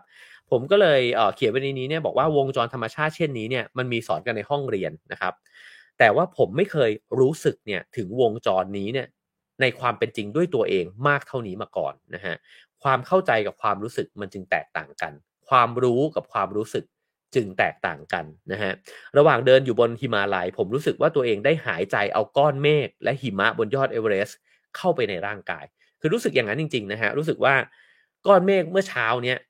มันก็จะกลายมาเป็นน้ำนะฮะที่เราผ่านไปนะครับแล้วเราก็ดื่มมันเข้าไปเนี่ยนะฮะเราหายใจเอาเนี่ยมันก็มีส่วนผสมเนี่ยของทุกสิ่งทุกอย่างที่มันรายล้อมรอบตัวเราอยู่เนี่ยเข้าไปในร่างกายด้วยแล้วลมหายใจของเราที่ไหลออกมาเนี่ยมันก็ปะปนไปกับสายลมนะฮะที่พัดไปกล่อนภูเขาหิมะเนี่ยนะฮะแล้วเราที่จริงเนี่ยมันก็เป็นหนึ่งเดียวกันนะครับทีนี้อันนั้นคือความเข้าใจและความรู้สึกของตัวเองที่รู้สึกนะฮะคราวนี้ก็พูดต่อไปนะครับบอกว่าการเดินบนหิมาลัยเนี่ยทำให้เข้าถึงสัจธรรมที่ว่าตัวเราเนี่ยเป็นส่วนหนึ่งของทั้งหมดและทั้งหมดเนี่ยเป็นส่วนหนึ่งของตัวเราเส้นแบ่งที่อยู่บนขอบเขตของผิวหนังของเราเนี่ยมันเป็นเส้นสมมุติมากๆเพราะจริงๆเนี่ยมันเกิดการถ่ายเทเนี่ยอยู่ตลอดเวลาใช่ไหมครับระหว่างเรากับข้างนอกเนี่ยเราไปแบ่งมันเองว่านั่นคือโลกและนี่คือฉันนะฮะเพราะเราดันรับรู้ตัวเราเองในลักษณะนี้เนี่ยแต่จริงเนี่ยเราควรจะรู้สึกขอบคุณเนี่ยรังสีต่างๆนะฮะที่มองเห็นและมองไม่เห็นธาตุต่างๆนะครับอาหารที่ใส่เข้าไปในร่างกายเราลมที่เราหายใจเข้าไปนะครับสิ่งเหล่านี้เนี่ยมันไม่ได้แบ่งแยกเส้นแบบนั้นน่ะแล้วจริงๆโลกก็คือฉันก็คือโลกในตัวเราเนี่ยมันมีโลกเนี่ยอยู่ โลกข้างนอกเนี่ยไหลเวียนอยู่ในตัวเราด้วยนะครับคราวนี้ก็เลยพูดถึงเจมส์เลิฟล็อกนะฮะที่เขาพูดถึงว่าโลกเนี่ยมันสามารถที่จะจัดการตัวเองได้นะครับแล้วเขาก็พูดถึงคำว่ากายานะฮะซึ่งก็หนังสือของพี่อ้อยเล่มใหม่ชื่อว่าโฮโมกายานะครับซึ่งคนที่เสนอคำว่ากายาเนี่ยให้กับทฤษฎีของเลิฟล็อกเนี่ยก็คือวิลเลียมโกลดิงนะครับก็เป็นนักฟิสิกส์ซึ่งก็ไปนำเอาคำโบราณเนี่ยนะฮะมาใช้ก็เป็นคำของกรีกโบราณนะครับว่ากายาเนี่ย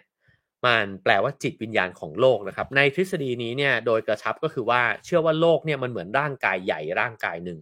ทั้งหมดทั้งมวลเนี่ยเป็นร่างกายหนึ่งนะฮะแล้วมันก็ทำงานแล้วก็ปรับเปลี่ยนจัดสมดุลเนี่ยไปพร้อมๆกัน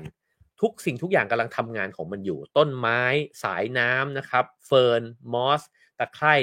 ทั้งหมดทั้งมวลสัตว์นานาชนิดเนี่ยทำงานเพื่อที่ให้ร่างกายใหญ่เนี่ยมันขับเคลื่อนไปได้แล้วมันก็ยังคงมีชีวิตต่อไปนะฮะมนุษย์เป็นหนึ่งในนั้นนะครับส่วนมนุษย์จะเห็นตัวเองเป็นกายาไหมเนี่ยก็ขึ้นอยู่กับว่ามนุษย์อยู่ในโหมดไหนนะครับคราวนี้ผมก็เขียนต่อไปว่าถ้าเราเข้าใจกันด้วยความรู้มากขึ้นอีกสักนิดหนึ่งนะฮะเราอาจจะเข้าใจว่าบรรดาโมเลกุลต่างๆเนี่ยมันก็หมุนเวียนเปลี่ยนผันเนี่ยอยู่ตลอดเวลานะครับแล้วก็พูดให้เห็นภาพหน่อยก็อาจจะเป็นปรากฏการณ์นี้นะฮะว่าหินที่เราเห็นอยู่เนี่ยมันก็จะแตกสลายนะฮะแล้วก็คาร์บอนในบรรยากาศเนี่ยมันก็จะไปเกาะกับไบคาร์บอเนตไอออนไม่ต้องไปจำชื่อเหล่านี้นะฮะแต่ว่าเอาเป็นว่าสิ่งเหล่านี้เนี่ยที่มันอยู่ในก้อนหินมาเนิ่นนานพอทำปฏิกิริยากับการทำปฏิกิริยาด้วยกันเนี่ยนะฮะมันก็จะกลายเป็นช็อกเนี่ยที่ละลายน้ำได้ซึ่งช็อกมันก็มีชื่อมันนะฮะแคลเซียมไบคาร์บอเนตเนี่ยนะฮะแล้วไอ้เจ้าช็อกนี้เนี่ยมันก็พอไปเจอน้ำนะฮะที่มันหยดลงมาน้ำฝนทั้งหลายเนี่ยมันก็ถูกชะล้างลงไปสู่ดินแล้วก็ไหลออกไปสู่ทะเลนะครับซึ่งในสิ่งมีชีวิตขนาดจิ๋วในทะเลเนี่ยเช่นสาหร่ายเซลล์เดียวหรือว่าแพลงก์ตอนเนี่ยก็จะทำให้ช็อกเนี่ยเกิดมาสิ่งมีชีวิตขนาดจิ๋วเหล่านี้นะฮะจะทำให้ช็อกที่เกิดจากก้อนหินเนี่ยตกตะกอนเป็นช็อกแข็งอยู่ในตัวมันซึ่งบรรดาสัตว์น้ำเปลือกแข็งทั้งหลายนะครับพวกปูหอยกาบทั้งหลายหอยนางรมนะฮะหรือว่าหมึกกระดองเนี่ยก็จะสร้างเกราะแข็งขึ้นมาเนี่ยจากไอ้เจ้าหินช็อกเหล่านี้นี่เองถามว่าเล่าสิ่งนี้มาทำไมนะผมว่าผมชอบมากเลยตอนที่อ่านเจอเนี่ยก็คือจริงๆแล้วเนี่ยหินที่มันเคยเป็นภูเขาอะครับมันจะกลายไปเป็นกระดองปูกระดองปูเนี่ยด้วยนะฮะพอเรารู้แบบนี้แล้วนะครับเราก็จะรู้ว่าช็อกทั้งหลายเนี่ยก็จะจมดิ่งคือบางส่วนเนี่ยก็จมดิ่งลงไปสู่ก้นมหาสมุทรนะฮะแล้วก็ค่อยๆตกตะกอนแล้วก็เบียดทับถมกันนะฮะแออัดมากขึ้นเรื่อยๆเนี่ยผ่านเวลานับล้านปีไปเนี่ยก็จะกลายเป็นหินปูนแล้วผ่านกระบวนการต่างๆก็จะไปรวมอยู่กับแมกมานะฮะรอเวลาอีกหลายล้านปีก็จะระเบิดออกมาเป็นภูเขาไฟกลายมาเป็นภูเขาหินอีกครั้งหนึ่งโอ้โหนี่เป็นวงจรที่สำหรับผมมหัศจรรย์สุดๆเลยนะฮะฉะนั้นเนี่ยเราจะบอกได้เต็มปากหรือว่าภูเขากับปูในทะเลเนี่ยไม่ได้มีร่างกายเดียวกันไม่ได้เป็นส่วนหนึ่งของกันและกันนะครับเราสามารถบอกได้หรือว่ายอดเขาสูงเสียดฟ้าเนี่ยไม่ได้เคยเป็นทะเลมาก่อนนะฮะแล้วก็แน่นอนว่าบนยอดเอเวอเรสต์เนี่ยก็ยังมีคนไปค้นพบแพลงก์ตอนนะฮะแล้วก็กระดองปูเปลือกหอยต่างๆนานานะครับคือเอ่อสิ่งเหล่านี้เนี่ยมันทำให้เห็นนะฮะว่าถ้าเรายืดขยายอาณาเขตของการเวลาออกไปเนี่ยโลกเนี่ยมันมหัศจรรย์เหลือเกิน แล้วมันก็เปลี่ยนแปลงตลอดเวลานะฮะก็เช่นกันกับที่บอกว่าหิมาลัยมันไม่มีจริงก็เพราะเป็นแบบนั้นนะฮะมันมีแล้วมันก็จะไม่มีในที่สุดนะครับแล้วผมว่าพอเห็นปรากฏการณ์เหล่านี้เนี่ยมันอดไม่ได้จริงๆที่เราจะรู้สึกเชื่อมโยงกับสิ่งต่างๆที่มันรายล้อมรอบตัวเราอยู่นะฮะภูเขาก็อยู่ในมหาสมุทรมหาสมุทรก็กลายเป็นภูเขานะครับแล้วมันก็อยู่ในตัวเราด้วยเช่นกันนะฮะทีนี้ก็พูดถึงคำอธิบายหนึ่งนะฮะจากหนังสือเรื่อง Animate Earth นะฮะของ Stefan Harding นะครับเขาก็อธิบายว่าเหตุผลของอากาศหนาวเนี่ยในบริเวณป่าแห่งหนึ่งนะฮะในประเทศไอซ์แลนด์เนี่ยในช่วงเวลาที่หิมะตกหนักนะฮะฝูงหมาป่าเนี่ยจะไปรวมตัวกันเป็นฝูงนักล่าขนาดใหญ่ซึ่งในช่วงเวลานั้นเนี่ยมันสามารถล้มกวางมูสขนาดใหญ่ได้กวางมูสนี่ตัวเบ้อเร่อเลยนะฮะ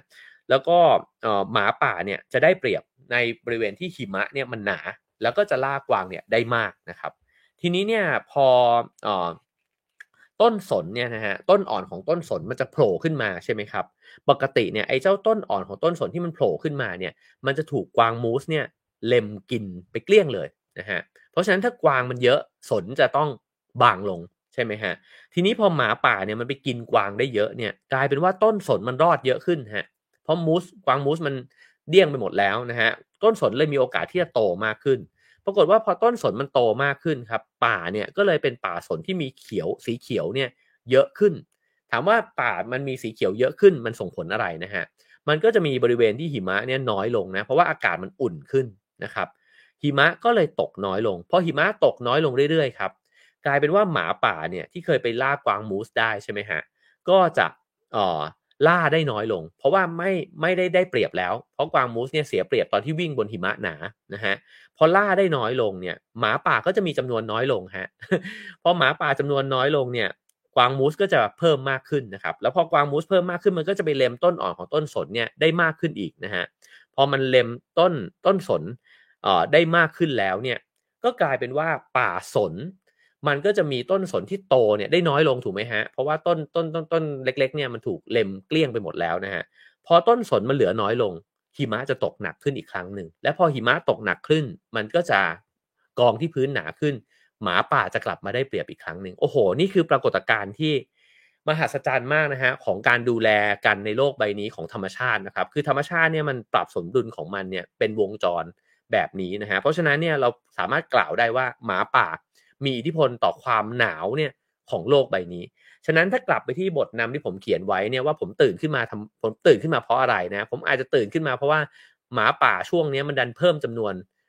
หรือว่าลดจำนวนลงเนี่ยก็เป็นไปได้นะครับถามว่าการที่เราใช้ชีวิตอยู่ในแต่ละวันเนี่ยมันมีอะไรที่มีผลกับเราบ้างเนี่ยเรามองไม่เห็นใช่ไหมฮะซึ่งสิ่งเหล่านี้เนี่ยเป็นปรากฏการณ์ที่มันมหัศจรรย์ แล้วก็น่าสนใจมากๆนะครับผมก็จบบทนี้นะครับบอกว่าธรรมชาติและจิตวิญญาณเนี่ยไม่ต่างจากตัวเราเราเป็นส่วนหนึ่งของกันและกันแล้วเราก็ส่งผลกระทบเนี่ยต่อกันและกันนะครับขณะที่ผมกำลังกวาดตามองทุกอย่างบนโลกรอบตัวมีสายลมพัดผ่านมาแผ่วเบาเธอพัดผ่านทุกสิ่งทุกอย่างไปโดยไม่สนว่ามนุษย์เนี่ยหยิบยื่นนามใดให้กับสิ่งนั้นนะฮะเป็นไปได้ว่าอาจมีผีเสื้อสักตัวกระพือปีกอยู่บนท้องทวีปใดในโลกลมพัดผีเสื้อจึงกระพือปีก หรือผีเสื้อกระพือปีกลมจึงพัดหรือที่แท้จริงมีเพียงมนุษย์ที่แบ่งแยกสายลมกับผีเสื้อออกจากกันนะครับอันนี้ก็จบบทนี้ไว้แบบนี้นะครับก็คิดว่าจริงๆหนังสือเล่มนี้เนี่ยมันก็พยายามที่จะค่อยๆโอ้โลมปฏิโลมนะฮะแล้วก็พยายามชักพาเนี่ยเพื่อนๆผู้อ่านนะฮะไปสู่ความรู้สึกนะครับว่าเรากับธรรมชาติเนี่ยเส้นแบ่งเนี่ยมันอยู่ตรงไหนนะครับแล้วธรรมชาติเนี่ยมันมีความมหัศจรรย์มันมีชีวิตของมันเนี่ยที่พึ่งพากันและกันเนี่ยในแบบที่มันสลับซับซ้อนโดยที่เราไม่มีทางรู้ทั้งหมดเนี่ยนะฮะแล้วผมเองเนี่ยระหว่างที่เขียนแล้วก็ระหว่างที่เดินทางอยู่เนี่ยผมรู้สึกว่าผมตัวจิ๋วเดียวแล้วก็ตัวหดเล็กมากๆมันโอ้โฮโคตรจะไร้พลังอำนาจมากๆนะครับแล้วก็ควรที่จะยำเกรงควรที่จะเคารพสิ่งอื่นๆเนี่ยมากๆเลยนะครับคราวนี้มาถึงบทสุดท้ายนะครับที่จะเล่าให้ฟังในวันนี้ก็คือบทจบนั่นเองบทที่ผมใช้ชื่อว่ากลับบ้านนะครับก็เขียนถึงวันที่กำลังจะเดินทางกลับบ้านนะครับผมเขียนไว้ว่าเช้าวันนั้นเป็นเช้าที่เท่าไรของโลกใบนี้ผมไม่ทราบนะครับก็เป็นประโยคเปิดที่ผมชอบนะครับว่าเราไม่รู้หรอกนะครับว่าเช้าวันเนี้ยมันเป็นเช้าวันที่เท่าไรของโลกใบเนี้ยหรือว่าของจักรวาลเนี้ยนะครับ ไอ้แค่นี้เรายังไม่รู้เลยอะเพราะฉะนั้นเนี่ยเรามันจิ๊บจ๊อยมากเลยอะเราควรจะถ่อมตัวกันมากๆอะไรอย่างเงี้ยนะครับว่ามันมีเรื่องที่เราไม่รู้อีกตั้งเยอะแยะมากมายก่ายกองเต็มไปหมดนะครับคราวนี้ผมก็เล่าถึงสิ่งที่ผมเกริ่นไว้ในตอนต้นนะครับว่าผมเขียนหนังสือเล่มนี้แล้วก็หนังสืออีกเล่มหนึ่งคือ Homo Finisher เนี่ยขึ้นมาในช่วงเวลาที่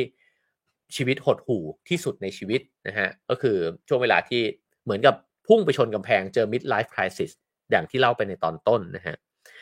สิ่งหนึ่งที่เกิดขึ้นเนี่ยก็คือว่าผมออกกำลังกายหนักมากขึ้นนะฮะแล้วก็เพื่อนชวนไปปั่นจักรยาน200กิโลเมตรนะครับ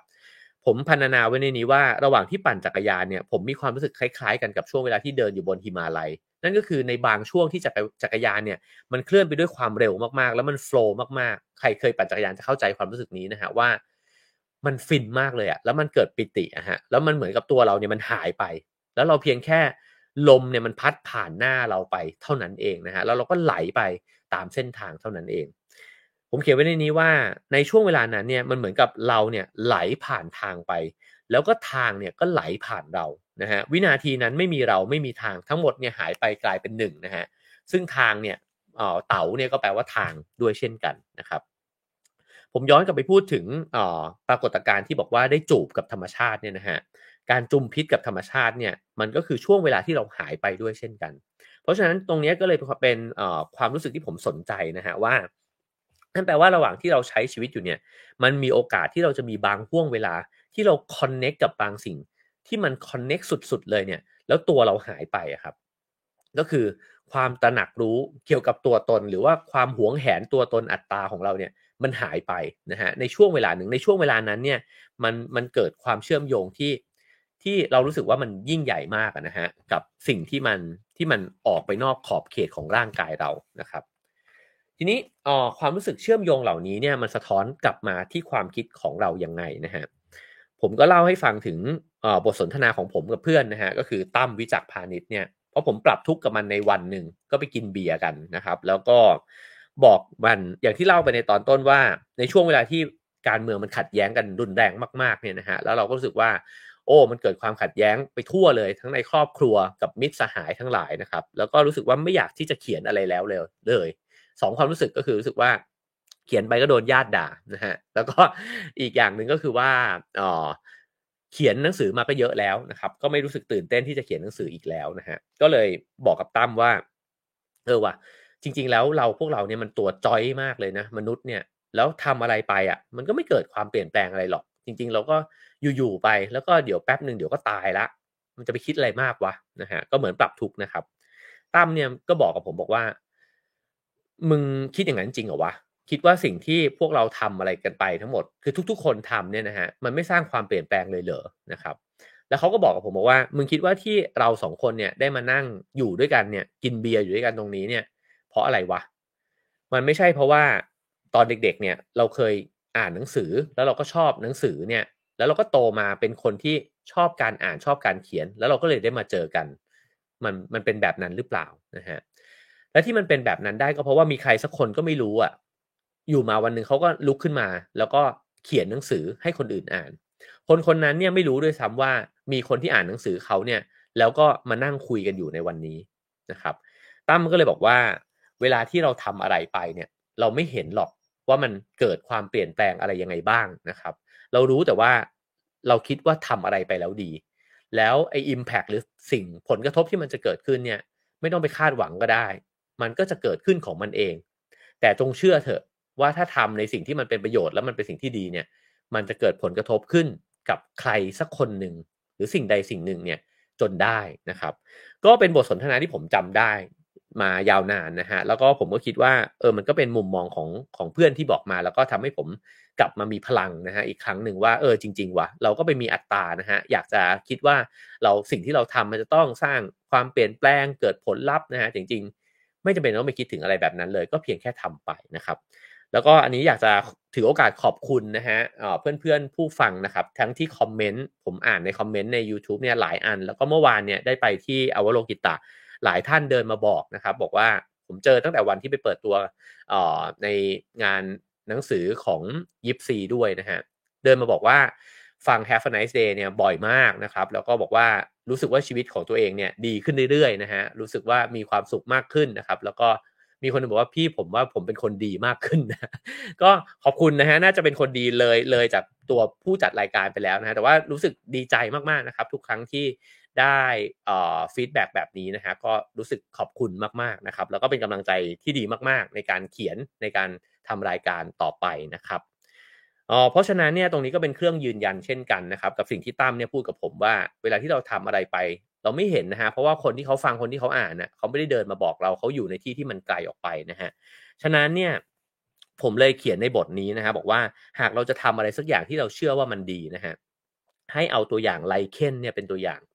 คือไลเคนเนี่ยก็ปรากฏตัวขึ้นนะฮะบนผิวของต้นไม้เนี่ยโดยที่มันก็ไม่ได้มาเป่าประกาศว่าใครทุกคนจะต้องมามองเห็นมัน หรือว่ามอสทั้งหลายเนี่ยนะฮะที่ปรากฏตัวขึ้นเนี่ยแล้วก็ค่อยๆย่อยสลายต้นไม้นั้นนะให้มันกลายไปเป็นปุ๋ยกลายไปเป็นดินนะฮะหรือหินทั้งหลายเนี่ยก็ค่อยๆกร่อนกลายไปเป็นดินเนี่ยก็เกิดขึ้นจากปรากฏการณ์ของความชื้นของราของสิ่งต่างๆเหล่านี้นะฮะ ถามว่าสิ่งเหล่านี้เนี่ยมีใครยกย่องเชิดชูมันเหมือนภูเขาหิมาลัยไหมมันไม่มีนะครับแต่มันเป็นส่วนหนึ่งของภูเขาลูกนั้นน่ะผมว่าก็เหมือนกันนะครับคือถ้าเราแบ่งแยกเมื่อไหร่เรามีอัตราตัวตนเมื่อไหร่เราจะนึกว่าเราสำคัญแล้วพอเราสำคัญเนี่ยพอคนไม่เห็นความสำคัญของเราหรือเรารู้สึกว่ามันไม่เห็นเกิดการเปลี่ยนแปลงเลยเนี่ยเราก็ท้อใจเราก็รู้สึกน้อยใจเราก็รู้สึกว่าเป็นทุกข์นะครับแต่จริงๆเนี่ยสรรพสิ่งในธรรมชาติหรือปรากฏการณ์ในธรรมชาติมันไม่เคยเรียกร้องความสนใจ มันเพียงเป็นไปในธรรมชาติของมันนะครับแล้วก็ทำหน้าที่ของมันไปอย่างอย่างเงียบงันนะฮะแต่ว่ามีประโยชน์เหลือเกินนะครับแล้วสิ่งเหล่านั้นเนี่ยเมื่อทุกๆคนทำหน้าที่เนี่ยโลกมันก็จะหมุนเวียนไปนะครับและถ้าทุกๆคนทำหน้าที่ของตัวเองได้ดีสิ่งที่เกิดขึ้นก็จะเป็นผลลัพธ์ที่ดีต่อกันและกันนะฮะเพราะฉะนั้นเนี่ยหิมาลัยเนี่ยก็เป็นเพียงผลลัพธ์อันยาวนานสามารถย้อนกลับไปได้เนี่ยหลายล้านปี แม้กระทั่ง 4,500 ล้านปีที่โลกถือกำเนิดนะฮะหรือกระทั่ง 13,000 ล้านปีที่เอกภพเนี่ยระเบิดออกมา หรือกระทั่งว่าอาจจะถอยไปได้ไกลกว่านั้นอีก เพราะว่าเราไม่รู้ว่าก่อนกำเนิดเอกภพมันมีอะไรอีกนะฮะสิ่งเหล่านั้นเกิดขึ้นจึงเป็นหิมาลัยในวันนี้ได้นะฮะและในวันนี้เนี่ยหิมาลัยก็กำลังกร่อนทลายกลายเป็นซากก้อนหินนะฮะมันค่อยๆกร่อนไปเรื่อยๆแล้วมันก็ไอหินปูนบนนั้นเนี่ยก็กำลังไหลลงไปยังทะเลเพื่อก่อร่างเป็นภูเขาหินปูนลูกใหม่ ใช้เวลาอีกเป็นล้านปีนะครับแล้วก็กำลังถูกกัดเซาะนะฮะแล้วก็กร่อนเป็นร่องน้ำแล้วพื้นทวีปเนี่ยก็ยังคงยันตัวเนี่ยสูงขึ้นเรื่อยๆในช่วงเวลาเดียวกันหิมาลัยสูงขึ้นเรื่อยๆและในช่วงเวลาเดียวกันหิมาลัยก็เตี้ยลงเรื่อยๆด้วยเช่นกันนะครับหิมาลัยคืออะไรกันแน่อีกหลายร้อยล้านปีจะยังมีหิมาลัยแบบที่เรารู้จักทุกวันนี้หรือเปล่านะครับเหล่านี้เป็นเพียงตัวอย่างอันน้อยนิดในเพียงบางมิติที่สามารถบอกกับเราได้ว่าไม่มีสิ่งที่เรียกว่าหิมาลัย อันตายตัวแน่นอนไม่เปลี่ยนแปลงเช่นกันกับตัวผมเช่นกันกับตัวคุณเช่นกันกับสรรพสิ่งในเอกภพแห่งนี้ทุกสิ่งเป็นเพียงปรากฏการณ์ที่เปลี่ยนแปลงตลอดเวลาเท่านั้นเองนะครับดังที่ท่านนาคารชุนเนี่ยกล่าวว่าสิ่งที่เกิดขึ้นโดยอิงอาศัยสิ่งอื่นมิใช่สิ่งนั้นแต่มิได้แตกต่างไปจากสิ่งนั้นดังนั้นมันจึงมิได้คงทนถาวรแต่ก็มิใช่ไม่มีอยู่ อา อันนี้ก็ลึกซึ้งนะฮะทั้งมีและไม่มีในเวลาเดียวกันนะครับก็คล้ายๆคำสอนเซนเหมือนกันจะบอกว่ามีก็ได้จะบอกว่าไม่มีก็ได้เช่นกันนะฮะฉะนั้นหิมาลัยก็มีอยู่และก็ไม่มีอยู่ด้วยเช่นกันนะครับเมื่อเดินทางมาถึงตรงนี้จึงเข้าใจว่าชีวิตของผมมิได้เป็นของผมแบบที่เคยคิดมาตลอดว่าเป็นเช่นนั้นหากคือผลลัพธ์ของการประกอบกันขึ้นมาจากสรรพสิ่งทั้งที่มองเห็นและมองไม่เห็นทั้งที่รู้และไม่รู้ ระหว่างเดินอยู่บนแผ่นดินใต้ท้องฟ้าถูกโอบกอดด้วยต้นไม้และภูเขาสัมผัสถึงลมเย็นและแดดอุ่นผมรู้สึกขอบคุณอย่างลึกซึ้งต่อสรรพสิ่งที่ทำให้ผมมีชีวิตอยู่วินาทีนั้นมันช่างกระจ่างชัดเหลือเกินว่าเราควรดำรงอยู่อย่างมีความรักความเมตตาต่อกันเกื้อกูลกันไม่กระทำการรุนแรงต่อกันเราควรอยู่ร่วมกันโดยมองเห็นความงามในตัวผู้อื่นและสิ่งอื่นๆมองเห็นคุณค่าของสรรพสิ่งซึ่งมีต่อสรรพสิ่ง เมื่อพบกันขอให้เราได้จ้องมองกันแล้วสัมผัสถึงสิ่งที่ดีที่สุดของคนคนนั้นของสิ่งนั้นสนทนาถึงสิ่งที่ดีที่สุดของคนคนนั้นของสิ่งนั้นหากทำได้เช่นนั้นการมีอยู่ของตัวเราเองย่อมมอบความงามและคุณค่าต่อผู้อื่นและต่อสิ่งอื่นเช่นกันเหตุผลที่ควรเป็นเช่นนั้นไม่ใช่เพราะอันใดเลยหากเป็นเพราะแท้จริงแล้วไม่มีผู้อื่นหรือสิ่งอื่นเราทั้งผองล้วนเกี่ยวเนื่องเป็นชีวิตเดียวกัน หากงดงามย่อมงดงามด้วยกันนี่ก็เป็นสิ่งที่ผมเขียนไว้ในบทสุดท้ายนะครับแล้วก็ขออนุญาตขยายความนิดหนึ่งว่าคล้ายๆที่เมื่อวานพูดที่อวโลกิตะนะครับผมมักจะเล่าเสมอเลยตอนที่กลับมาแล้วก็นิตยสารอเดย์สัมภาษณ์ผมก็บอกว่าพอกลับมาจากหิมาลัยเนี่ยมันมีความรู้สึกหนึ่งที่แปลกประหลาดเป็นอยู่ช่วงหนึ่งนะฮะตอนนี้ไม่ได้เป็นแล้วซึ่งอยากเป็นมากเลยนะครับคือผมมองไปรอบตัวเนี่ยผมรู้สึกขอบคุณทุกคนเลยอะ ที่อยู่รอบตัวผมอะเพราะสิ่งนี้ผมได้รับมาจากตอนที่เดินอยู่บนหิมาลัยนะฮะผมขอบคุณแม่ค้าที่แบบผัดกะเพราให้ผมอะรู้สึกว่าแบบถ้าไม่มีเขาอะผมจะไม่มีกะเพราอร่อยๆกินนะฮะผมขอบคุณพนักงานทางด่วนที่คอยแลกเงินยื่นเงินทอนมาให้ถ้าไม่มีเขาผมก็ผ่านทางด่วนไปไม่ได้นะครับรู้สึกขอบคุณคนที่สร้างตึกมาให้ปลูกต้นไม้นะฮะในสวนสาธารณะนะครับสิ่งต่างๆนานาแล้วก็รวมถึงสิ่งที่ไม่ใช่คนด้วยนะครับรู้สึกว่าขอบคุณจริงๆ มันเป็นความรู้สึกที่ได้รับกลับมาจาก การเดินทางครั้งนั้นนะฮะแล้วมันก็เปลี่ยนมุมมองเปลี่ยนชีวิตของผมเนี่ยไปเยอะมากเลยความรู้สึกขอบคุณเนี้ยมันเป็นความรู้สึกที่ดีมากมันทำให้เราถ่อมตัวนะฮะว่าไม่มีทั้งหมดนั้นก็ไม่มีเรานะฮะแล้วเราเองก็ควรจะทำหน้าที่ให้ดีเนี่ยเพื่อตอบสนองกับทั้งหมดนั้นด้วยเช่นกันนะครับแล้วก็ถ้าเราทำได้เนี่ยมันก็จะดึงหน้าที่ที่ดีที่สุดความงดงามที่ดีที่สุดเนี่ยในศักยภาพของแต่ละคนเนี่ยออกมาแล้วโลกใบนี้จะหมุนไปด้วยความงามนะครับก็ความรู้สึกขอบคุณเหล่านี้เนี่ยมันลดอัตราเราแล้วมันก็สร้างความเชื่อมโยงมันสร้างความรู้สึกรักนะฮะที่มีต่อผู้คนเนี่ยที่อยู่รอบตัวเราทั้งที่รู้จักและไม่รู้จักแล้วก็รวมถึงสิ่งอื่นทั้งที่มีชีวิตแล้วก็ไม่มีชีวิตด้วยกลับไปถึงที่ผมพรรณนาไว้ว่าทำไมคนโบราณถึงขอบคุณพระอาทิตย์ถึงไหว้แผ่นดินนะฮะผมคิดว่านี่คือความรู้สึกที่สำคัญมากคือความรู้สึกว่ามนุษย์นี้มันเล็กจิ๋วเหลือเกินแล้วเราต้องพึ่งพาอะไรก็ไม่มากมายต่อมากมายไม่รู้นะฮะเพื่อให้เราดำรงอยู่ได้นะฮะเพราะฉะนั้นการไหว้ท้องฟ้าการไหว้แผ่นดินสำหรับผมไม่ใช่ความงมงายใดๆเลยมันคือสิ่งที่ถูกที่ควรแล้วว่าเราจะต้องเคารพนะฮะในคนอื่นในสิ่งอื่นเนี่ยที่รายล้อมรอบตัวเราอยู่ด้วยเช่นกันนะครับขออนุญาตอ่านเอ่อส่วนสุดท้ายของหนังสือเล่มนี้ให้ฟังนะครับ ผมบอกว่าเหมือนทุกสิ่งซึ่งเปลี่ยนแปลงและเดินทางไปบนเส้นทางของตนและคนอื่นเนี่ยเราต่างเคลื่อนที่ไปในกันและกันลองคิดดูนะครับว่าเราเคลื่อนที่ไปบนเส้นทางของเราแต่เส้นทางของเราก็มาตัดกันและเส้นทางของเราก็เคลื่อนที่ไปในกันและกันเนี่ยแหละนะฮะก็ผมอ่านหนังสือผมเล่าหนังสือคุณผู้ฟังฟังอยู่นะฮะเส้นทางของเราก็เป็นเส้นทางเดียวกันนะครับขณะที่ไลเคนกำลังสลายก้อนหินเมฆกำลังนำพาจุลินทรีย์ท่องไปในอากาศ หินช็อกกำลังไหลลงสู่ทะเลลมกำลังพัดก่อนภูผาหมาป่ากำลังขย่ำกวางมูสลูกสนกำลังคลี่กลีบออกปล่อยเมล็ดให้งอกเป็นต้นใหม่ดอกไวโอเลตกำลังบานรับแดดเช้ารังสีคอสมิกกำลังเดินทางมายังโลกดาวหางกำลังโคจรไปตามเส้นทางของมันดวงจันทร์กำลังทำให้น้ำขึ้นน้ำลงดวงอาทิตย์ยังคงระเบิดตัวเองไม่หยุดยั้งผมกำลังเดินลงจากหิมาลัยในห้วงเวลาเดียวกันนั้น สายลมอนันตการพัดผ่านมาสัมผัสใบหน้า มีใครทราบบ้างว่าลมพัดมาจากไหน ผมจบตรงนี้นะครับ ก็ทั้งหมดนั้นก็คือฮิมาลัยไม่มีจริงในเวอร์ชั่นที่เอามาเล่านะฮะโดยผู้เขียนเองนะครับก็หวังว่าจะเพลิดเพลินนะครับแล้วก็หวังว่าจะได้แง่มุมที่น่าสนใจจากหนังสือเล่มนี้ไปนะครับก็เป็นหนังสือที่ผมรักมากๆเล่มหนึ่งนะฮะฮิมาลัยไม่มีจริงนะครับถ้าใครอยากจะอ่านนะฮะก็ยังมีให้หยิบกันอยู่นะฮะในร้านหนังสือนะครับหรือจะไปซื้อในร้านหนังสือเนี่ยได้ด้วยเช่นกันนะครับก็ขอบคุณทุกคนนะครับที่ฟังมาถึงตอนนี้นะฮะแล้วก็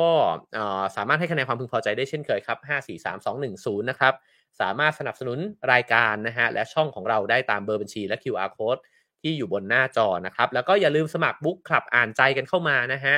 เราจะมานั่งคุยกันในเรื่องเหล่านี้เลยครับเรื่องสิ่งสำคัญของหัวใจที่อาจารย์ประมวลเนี่ยได้